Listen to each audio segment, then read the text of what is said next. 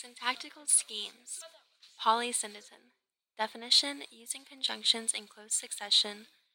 Its opposite is asyndeton, which uses a series of words without conjunctions. Conjunctions, remember fanboy. Or, and, nor, but, or, yet, so. Here's a long example of polysyndeton. It's from Ernest Hemingway's After the Storm. I said, "Who killed him?" And he said, "I don't know who killed him, but he's dead all right."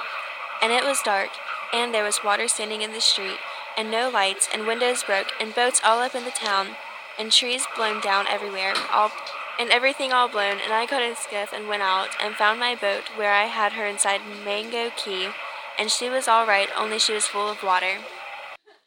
Here's a short example. We lived, and laughed, and loved, and left. And that was by James Joyce. See how both authors use conjunction and in close succession?